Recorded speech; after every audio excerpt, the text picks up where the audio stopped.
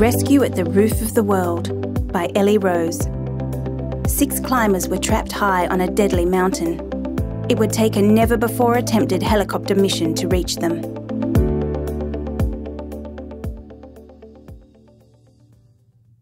Richard Lenner and Captain Daniel Often Blatton's April 2010 trip to Kathmandu, Nepal, had been fairly undramatic by their standards.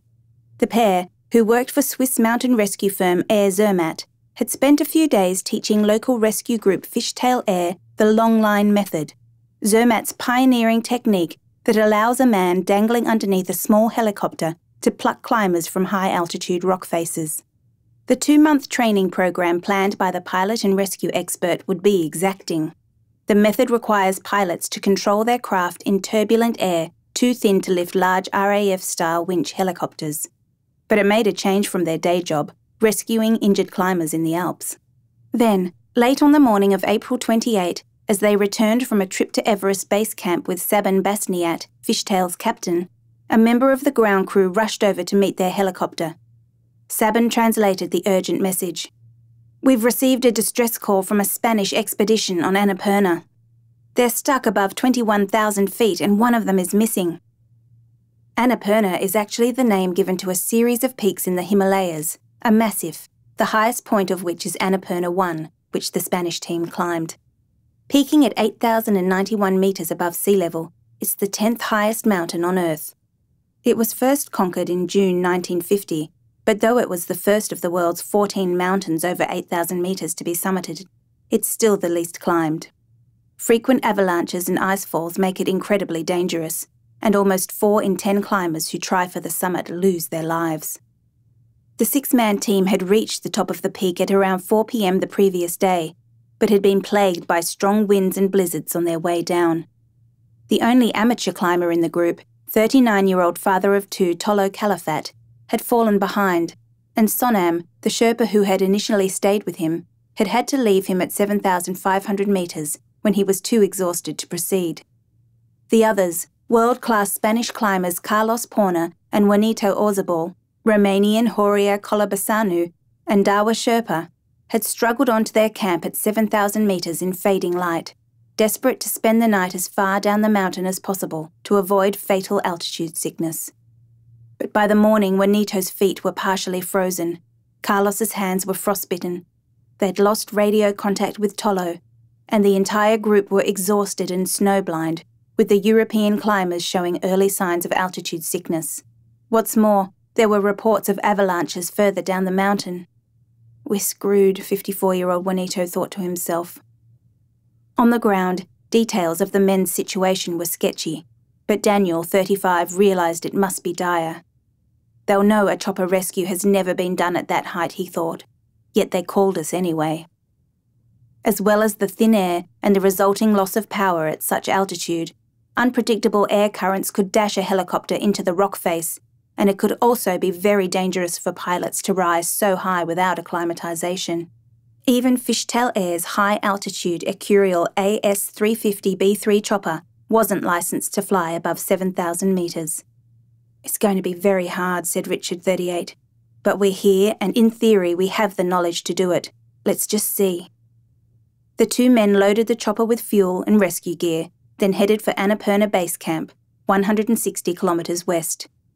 Time was of the essence. The climbers could fall victim to cerebral or pulmonary edemas, the deadly later stage of altitude sickness, at any moment. But by the time Richard and Daniel arrived at camp at around 3 p.m, a thick mist had rolled in. Flying further up the mountain was now impossible. The Spanish team would have to spend yet another sleepless night in temperatures below -10 degrees Celsius. Early the next morning, backed by blue skies, the Spanish expedition's support team updated the rescuers. Dawa had spent the night searching for Tolo, but had returned to his companions in tears. The Spaniard was nowhere to be found, possibly covered by snow, and probably dead. "Let's go up and see if we can locate him anyway," said Daniel. At 7 a.m, with an estimated 3-hour rescue window until more mist rolled in, Richard and Daniel hopped into the Ecurial. As Daniel took the craft higher, he began to appreciate Annapurna's terrifying beauty. "It's amazing," he thought. "So steep." If I fly out only 50 metres from the rock face, there are thousands of metres of nothing to the ground. After 20 minutes in the air, there was no sign of Tolo, but they spotted the climbers' camp in the distance. "It's on a steep slope," said Richard. "There's no chance we can land." Strong winds had started buffeting the helicopter violently. "We're like a punching bag up here," said Daniel. They'd have to turn back. At base camp, Sherpas brought tea for the two men as they discussed options. Could they drop oxygen and medicine to help the climbers overcome altitude sickness? Perhaps some Sherpas could go up and help them down. But options required time the climbers probably didn't have. Daniel paused. "I think the wind has died down." Then it came to him. If they stripped the helicopter to make it as light as possible, they might be able to attempt a long-line rescue, the technique they'd come here to teach. It would be very risky. No one had ever performed it at anything like this altitude. But you go out and you try, thought Daniel. Richard, who would be dangling on a rope 30 metres below the helicopter, agreed.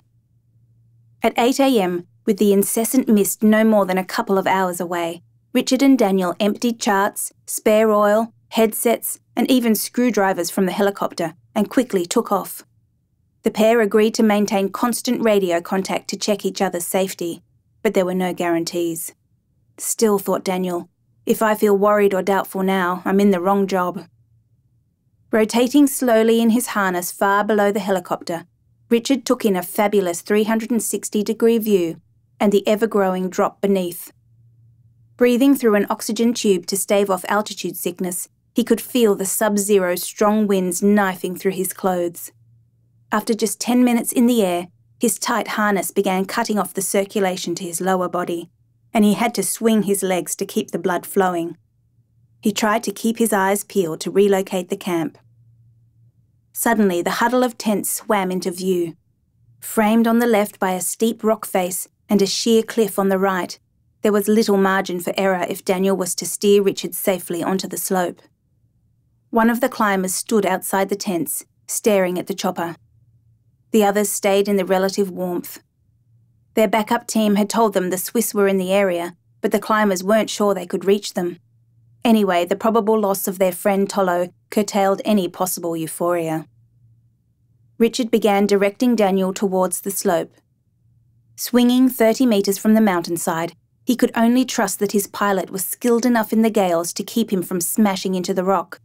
Any miscalculation would be hard to correct. Suddenly, with Richard just 50 metres from touchdown, the chopper bounced on the wind and he found himself tossed around, swinging towards the wall of rock and back out again. "Concentrate," Daniel urged himself, pulling away from the mountain. He moved in again. The wind held off and Richard counted down. 5 feet, 4, 3, 2, touching. But as Richard started to survey his surroundings, Daniel suddenly felt uneasy. "I don't like it," he said. "I'm going to lift you up again." Daniel always felt you had to rely on your instincts when flying, and within seconds he was proved right. "I have only 10 minutes of oxygen left," said Richard. There was no way he could stay on the mountain. He'd soon be totally disorientated. They returned to base camp and replaced the oxygen bottle. There was now less than 90 minutes before the mist rolled in, so they immediately flew back up. But the wind was blowing so forcefully in Richard's face that the air was escaping his breathing tube faster than he could inhale it. "I'm not feeling good," he gulped. "This is going nowhere," replied Daniel, and tilted the chopper back towards base camp once more. The pair knew they were wasting too much time making failed attempts. If the clouds overtook them, the climbers would probably have to spend a third night on the mountain, and what were the odds they'd survive that? Daniel had another idea. What if he flew up alone and the climbers clipped themselves onto the line? He'd never performed a rescue like this before, let alone at such altitude, and the climbers were exhausted, ill, and had frostbitten fingers. But these aren't tourists on a hiking trail, they're experienced mountaineers, Daniel reasoned. And anyway, there was little choice. So the ground team relayed instructions to the climbers and Daniel set off. 10 minutes later, he was hovering over the camp once more. He slowly aimed the carabiner hook on the end of the rope towards Juanito Orzabal's outstretched hand. checking his power readings and battling the wind all the while. The pressure was intense. Without Richard guiding him from below the aircraft, the heavy carabiner swung from side to side. One wrong move and it could hit Juanito. But Daniel told himself to focus, and a few seconds later, the climber was clipped in. At the time, Juanito had ascended all 14 8,000ers, a world record 24 times in total, with 2 more summits since.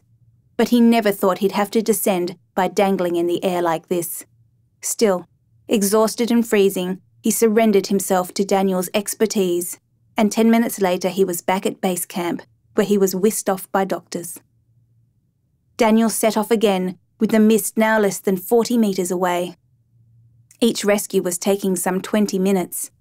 The 2 Sherpas were refusing to leave without their equipment and were too scared to go on the rope, but Daniel had no time to argue. He picked up Horia and Carlos and took them back to base camp, then saw the clouds encircling Annapurna. The 2 Sherpas would have to climb down the next day. But, he reasoned, they were far less prone to altitude sickness. They'd probably be okay. Richard had shaken the hands of the climbers as each had returned, but they didn't approach Daniel when he got out of the helicopter. Maybe they feel awkward, he shrugged. Rescuees rarely came to thank him afterwards, and they had just lost a friend. Instead, Daniel sat down to more tea, relieved and happy. He'd just done something extraordinary. At 6,950 metres, it was the highest ever helicopter rescue in history. Don't get the wrong idea about it, he says now. We were asked to do something that was our job, basically. The 2 Sherpas returned safely the next day, and the 3 European climbers made a full recovery from the effects of altitude sickness and frostbite. Tolo Calafat was declared dead on April 29, probably from a cerebral edema.